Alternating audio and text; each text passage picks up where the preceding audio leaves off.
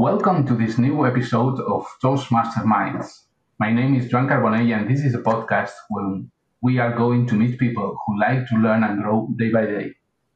We have something very specific that unites us. We are interested in one way or another in public speaking, and this has led us to meeting our Toastmasters Club in Mallorca Wordsmiths. But we are not going to dedicate ourselves exclusively to public speaking and the club. In these episodes, we want to get to know the people who make up the club better, share with each other a bit more about our personal and professional interests, and, who knows, maybe discover other ways of collaborating to create something more. And today, we have as our guest on this program, Sheila MacMillan. Hi, Sheila. Hi, Joan. Hi, nice to have you here. Thank you for inviting me. So the first question is who you are and what do you do? My name is Sheila MacMillan, as you've just said. I was born in Scotland, and it's a bit of a long story how I ended up here in Mallorca. And I'm a business English language teacher. Business English. So is teacher, but just in the business environment. Not exactly. People often ask me what's the difference between business English and general English. General English is teaching you how to speak English, but it's not specifically, or should I say, business English is general English plus things specific to business, like finance, human resources, conflict, problem solving, the things that you need to be able to do to work in an office, like presentations, telephone calls. General English has all these things, but it's not so much attached to topics. So it'd be more general, like how you do shopping, how you can travel abroad, that kind of thing. So business English is general English plus points specific to being in business. And who do you work with? Are you contracted by companies or by individuals that want to improve how they do that Yes, business? I'm autonomo. So I deal directly with my own private classes, which may be general or may be business. And I also teach in companies, and I'm also subtracted by other teaching companies. So, for instance, people that have offices in Barcelona or Madrid, they don't necessarily have anyone or have an office in Mallorca. So they might ask me to do the teaching on their behalf. Perfect. Seems interesting. And how long have you been doing that? Probably about 12 years. 12 years. Okay. And for sure, you are the most senior member in our club now, and you have a lot of information about the history of Mallorca Wordsmiths that could be interesting for new members or even for people that is not being a member at the club. The club was founded in 2002. In November 2002, and I joined in February 2003. Nearly from the beginning. And how has the club evolved during all these years? Well, like every other club, it's had its ups and downs, but we've had more ups than we've had downs. We've reached 40 members on several occasions. 40 is about the optimum membership that a club can handle easily, gives everybody a chance to speak. It doesn't labor people having to do the same role over and over again or always to be taking part. It gives you a bit more freedom. If you have many more than 40 members, it is recommended that you split into a new club. Now, over the years, we've had 3 clubs start up here in Mallorca, apart from ourselves, and they've never lasted. I don't know what it is about Mallorca Wordsmiths, but we have lasted where other attempts have not. Yeah, in fact, I remember that probably in the first years I was in the club, and it was probably 7 or 8 years ago. The club was close to 50 members, and we had to cancel having more new members because it was a problem. Because we had at some moments even to have like 5 speeches per session, Yes. and it was Yeah. impossible to manage that so that people could participate. That's why 40 is regarded as the optimum number of members. But the very sad thing is when people leave the original club, such as ours, to go off and open new clubs, if these new clubs don't succeed, members don't come back. Mm. That's what I find very sad. They leave, not because they don't like the way that we run our club, but perhaps, for instance, there was a member, I can't remember his name, he decided he wanted to open a Spanish club. We Mhm. thought, great, because at that time we were all only English speaking club. So he decided to open a Spanish club. Unfortunately, nobody came back after the summer holidays. Another member tried to open a truly bilingual club. That Mhm. met at lunchtime. I don't know if that was the problem, but that didn't last. And then finally, there was the Bendinat Club, which for many years Diane Oatley was the vice president. And if anyone deserves a medal for trying to keep a club open, she deserved that. But at the end, at the end of the day, that also folded. I think in that case, one of the reasons was they did not have a consistent meeting room. And that's very important that people know where they're going to be able to meet, regardless. They don't have to phone up and check, where are we meeting today? Where are we meeting? Sometimes we have to do that in the hotel, but at least we know that it will be somewhere in the Amic Horizonte. So having a good place is a strong point for a club. So we're very lucky. Mhm. Yeah, I've always been at Hotel Horizonte. Hmm. I haven't seen any other base camp, but it's a good point for me. It's Yeah. having where to go and not having to Well, think every week what needs yeah, to be done or where. yeah. That's really important. Yeah. It is important. And the other, when we first opened, it was in the country club out in Santa Ponsa. You had to have your own transport to get there. Then, Yeah. when that closed down and we moved to Samasea, a restaurant which is also closed now, but at the time it was Samasea out in Costa de la Cama. Yeah. Again, you needed to have public transport. So being here in the AMIC is just perfect because people that don't have cars, especially visitors, can just get here so easily. Bus takes you right outside the door.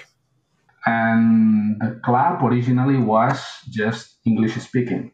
Yes, it was. It was. I remember when I was invited to go to the meeting by two friends. Um, they spoke to me about this public speaking club, and I'm going, oh, public speaking. I don't really need to do that. I don't really want to do that. I don't need to do it. That was my first thought. I don't really want to. Uh, but then they said, oh well, we meet in a bar, and I went, oh, you meet in a bar? Oh well, maybe I'll join up. And I swear, if they had been just going to a normal meeting room, I probably would never have joined.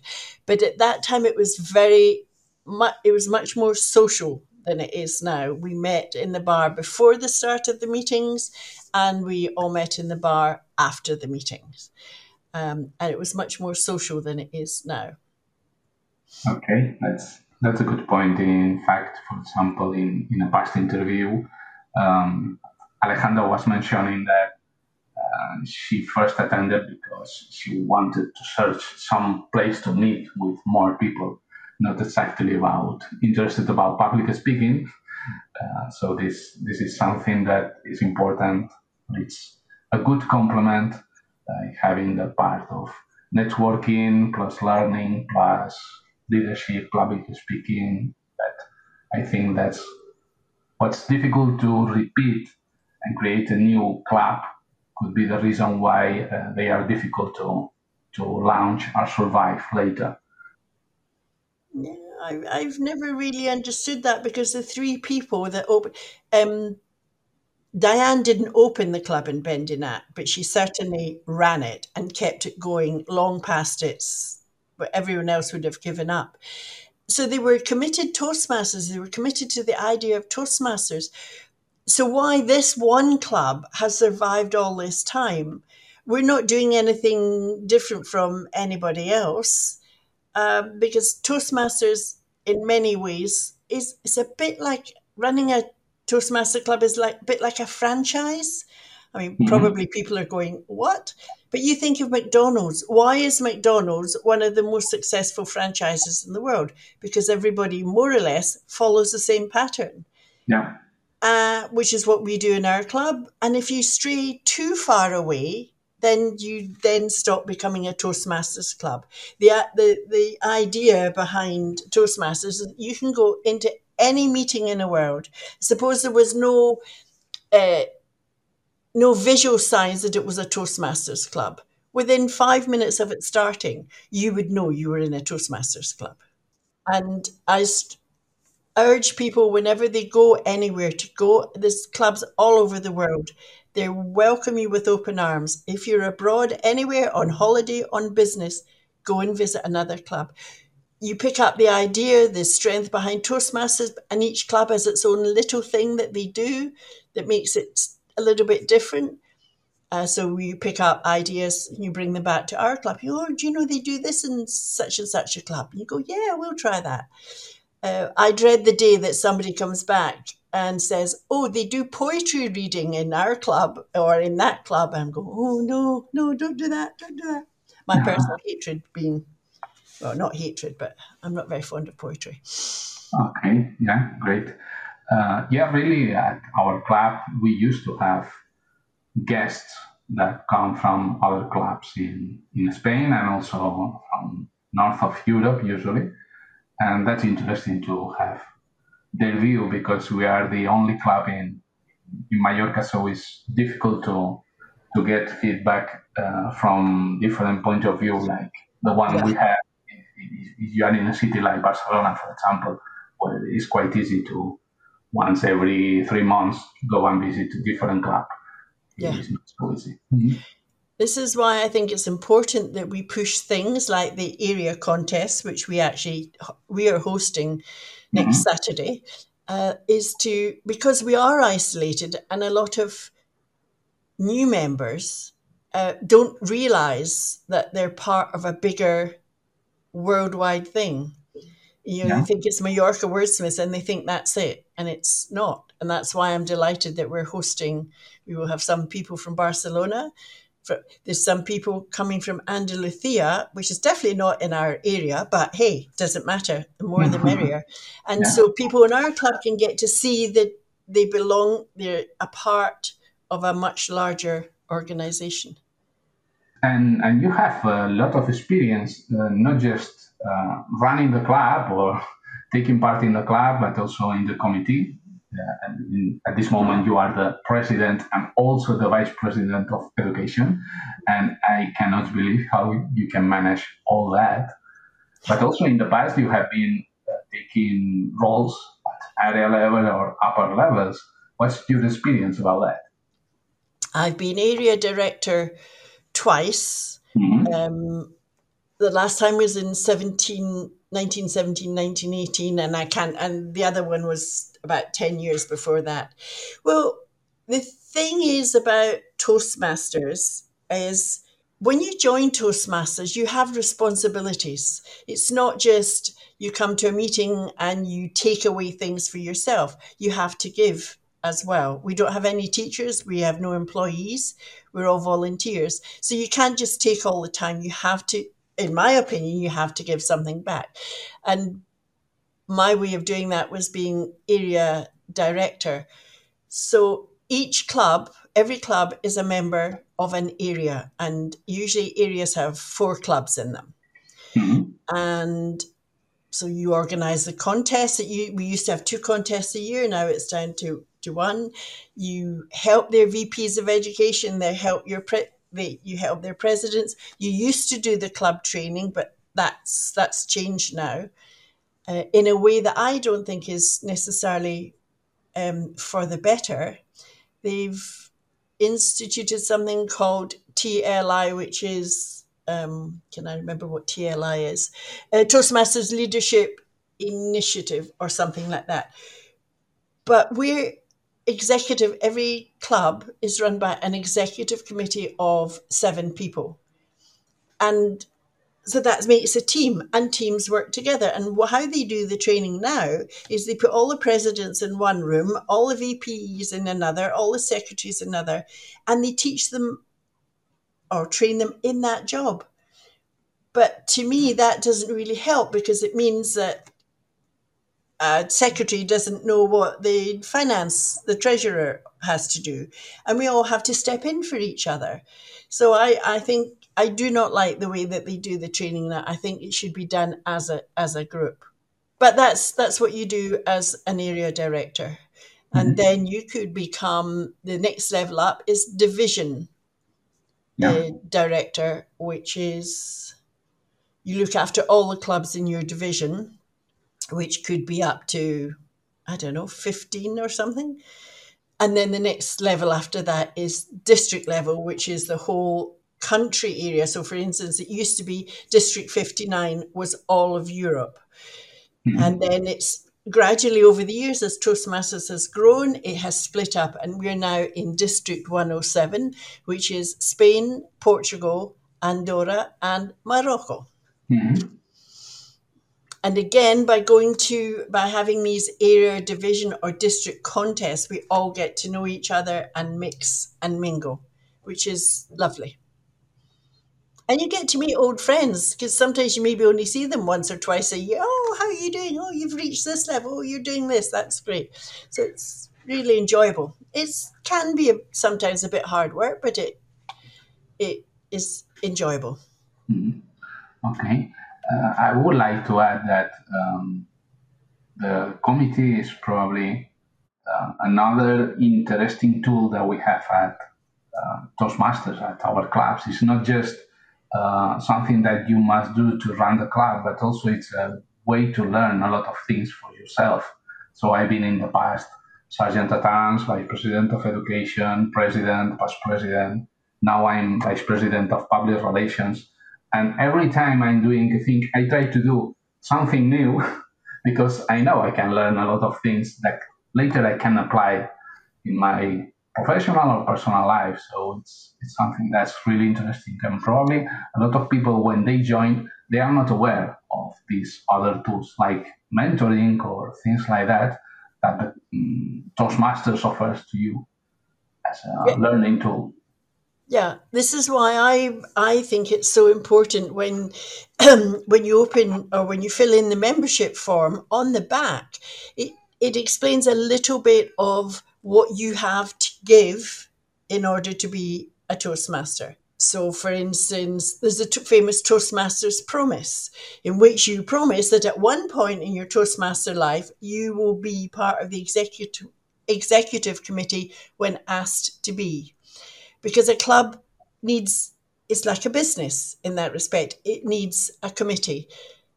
Think of a committee as a board of directors, if you want, and everybody has to work hard at it. And the thing is, the more we share that out, the more people learn, the more interesting the club comes to be to newer members.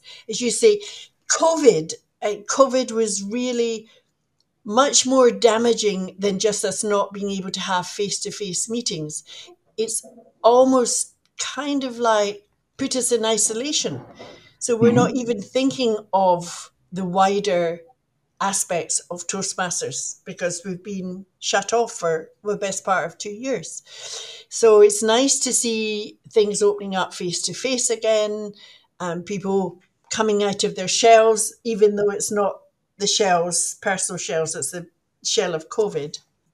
Yeah, I've been everything on the committee too, except I have never been public relations and I've never been membership secretary.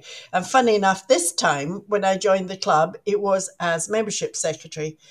But then after our first meeting, the person that was supposed to be president resigned, and it was like, oh dear, somebody's got to do it. Everybody looked at me and I went, oh yeah, okay. But this is the last time. This is the really last time. Surprise, surprise.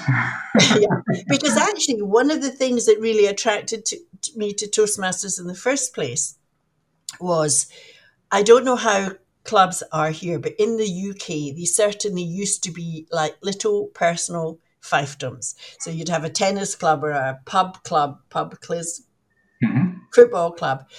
And eventually, a little clique of people would get on the committee and they'd stay there. They'd be kind of lifelong committee members, and they would then run the club how they wanted to run it for the benefit more of their friends. I'm not saying every club was like that, but there was a lot of them like that.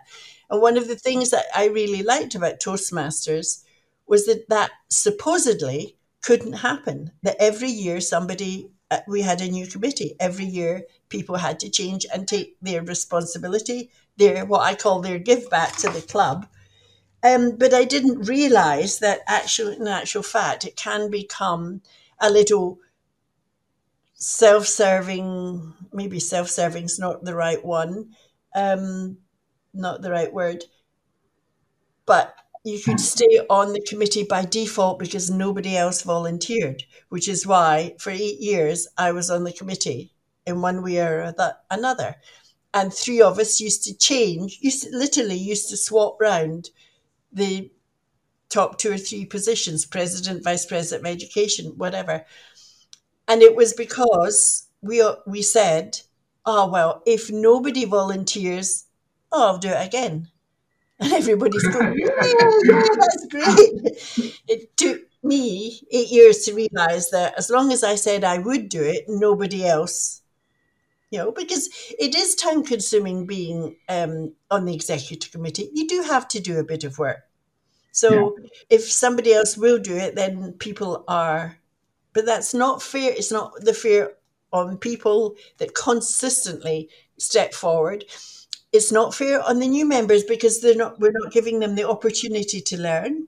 It's a bit like the area contest now. I'm saying, Joanne, you and I have to step back. We have to let them get on with it. And the rest are going, oh, but you know how to do it. Yes, I know how to do it. Joanne knows how to do it. We could do it in our sleep. But it's not good for you because what happens when we leave the club? For whatever reason. Might get knocked over by a bus. You might be offered a fabulous job in Madrid. We're not going to stay here forever, and it's not, and we need people to grow and fill in and get the benefit of being a leader. I agree totally with you. That the point here is I come to the meetings to learn and to have fun, of course, and Yeah, meet with people. And but learning is really important. So I try to do whatever puts me out of my comfort zone. So if I'm doing the things that I'm good at, probably I'm not learning anything. Probably I could do best things for the club if I was in other technical aspects and not in public relations. That probably there are people that are more expert than me, but this is the way how I learn, by doing things that are not what usually I do. So that's yeah, great.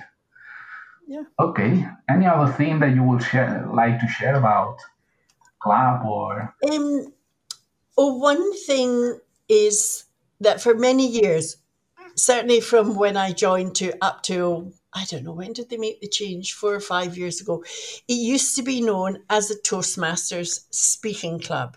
Now, in the UK and in English speaking people here, especially at the beginning, Toastmasters has a completely different name, a completely different image. You think of a Toastmaster as somebody who's at a wedding making Mhm. introducing the speakers, introducing the toast. So there was quite a lot of resistance to the idea that it was Toastmasters and a speaking club. And I can't remember how many years ago, they kind of dropped the focus on being a speaking club and making it more into a leadership club. And I think this is an important point because if you join a club that you think it's just for speaking, then that's what you're going to concentrate on. And that's more what you would be making speeches and not really thinking of improving your leadership skills. And then in that tends to make you more prone to leaving the others to run the club. So you're not, as you say, you're not testing your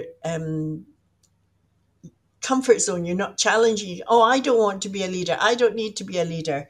Yeah, but somebody has to Yeah.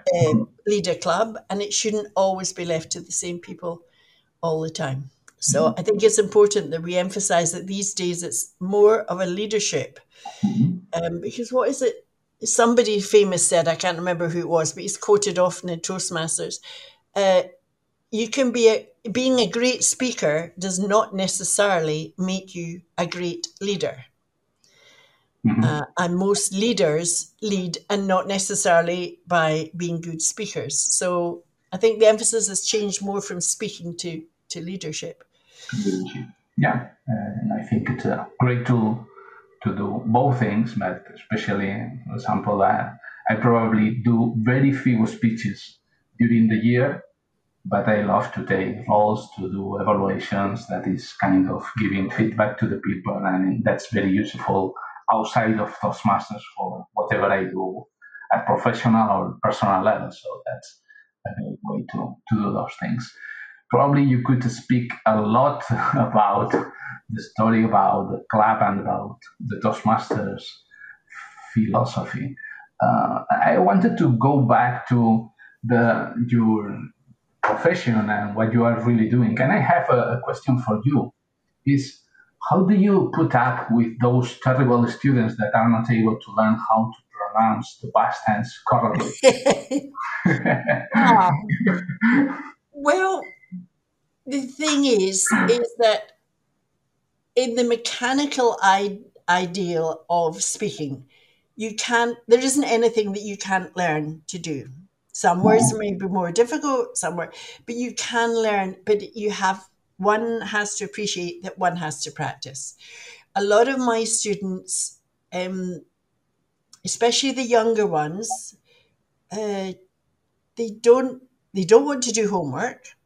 And a lot of homework is that gives you the opportunity to actually really consolidate what you've learned in class. That's so the homework that you're given is to do with the lesson that you have just learned.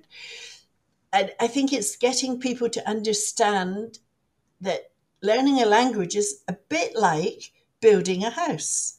Well, it's actually a bit like making a speech too. Mhm. You have to have your foundations. Your foundations are your grammar. Yeah, grammar is boring, but it's a Mhm. very necessary component of any language, English and Spanish and Chinese and whatever. That's your foundations.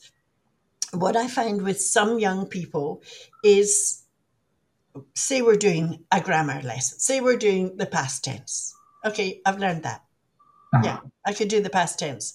But then a few weeks later, something comes up and they go, we haven't done this because I've maybe named it slightly differently. I've maybe made it the past continuous. And they think, oh, we haven't done this. Yeah, you did. They don't seem to realize that you don't learn something and put it aside. You learn something new and you incorporate into your language. And that's what homework does. So people that don't do homework, I get students that don't even open a book from one lesson to another. And sometimes I make a joke of it. I say, I don't have a magic wand. I wish I did. I wish I could go abracadabra and all the irregular past tenses. I said, but I can't. I Yeah. can't. This is why just lately I've been pondering whether I should change my what I do from being a business English teacher to a business English coach. Because just like in Toastmasters, you should, or you're encouraged to take part in being part of the process of running a club. I feel that very much about English. I can't teach you English unless you want to learn. It's a two-way system. Yeah. Mhm. So it's give and take on both sides. And I'm very strong, as you might have noticed, on pronunciation. And this is from my efforts to speak Spanish. Because sometimes I know I am using the right word. I can see it in my head. I've got it perfectly written. I know it's the right word to be using in the situation. And Spanish people don't understand me. And so sometimes when I'm in class, I deliberately mispronounce something in Spanish. And Mhm. when the students are full of laughter, I go, right, now that's the reaction you will get when you pronounce an English word.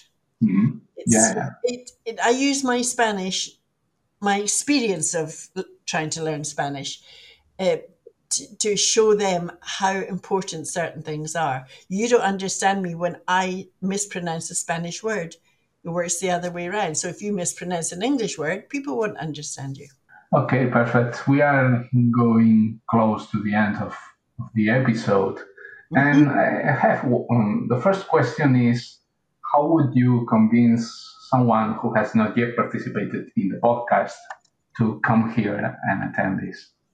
I have never been very much into podcasts, I have to say. I do tend, as we talked earlier, how do I get my information? I tend to read or watch videos. But just having you explain what you're going to be doing, having the questions, I suddenly realized that I could be listening to a podcast while I'm doing my dishes at home. So I would, because it's oral, I could be listening to that while I'm doing something else that is mind-numbingly boring, like doing the dishes. I could still be learning Mhm. through a podcast. And after this, I'm going to start listening to more podcasts. Okay, perfect. In fact, this relates to the question that the last interviewee uh, launched for you. That is, how do you consume information, not for entertainment, but to learn or to get more information? Do you prefer written form that you read, like books or posts or articles, audio information that you can listen, like radio or podcast, or video information that you can watch, like television, documentaries, or YouTube?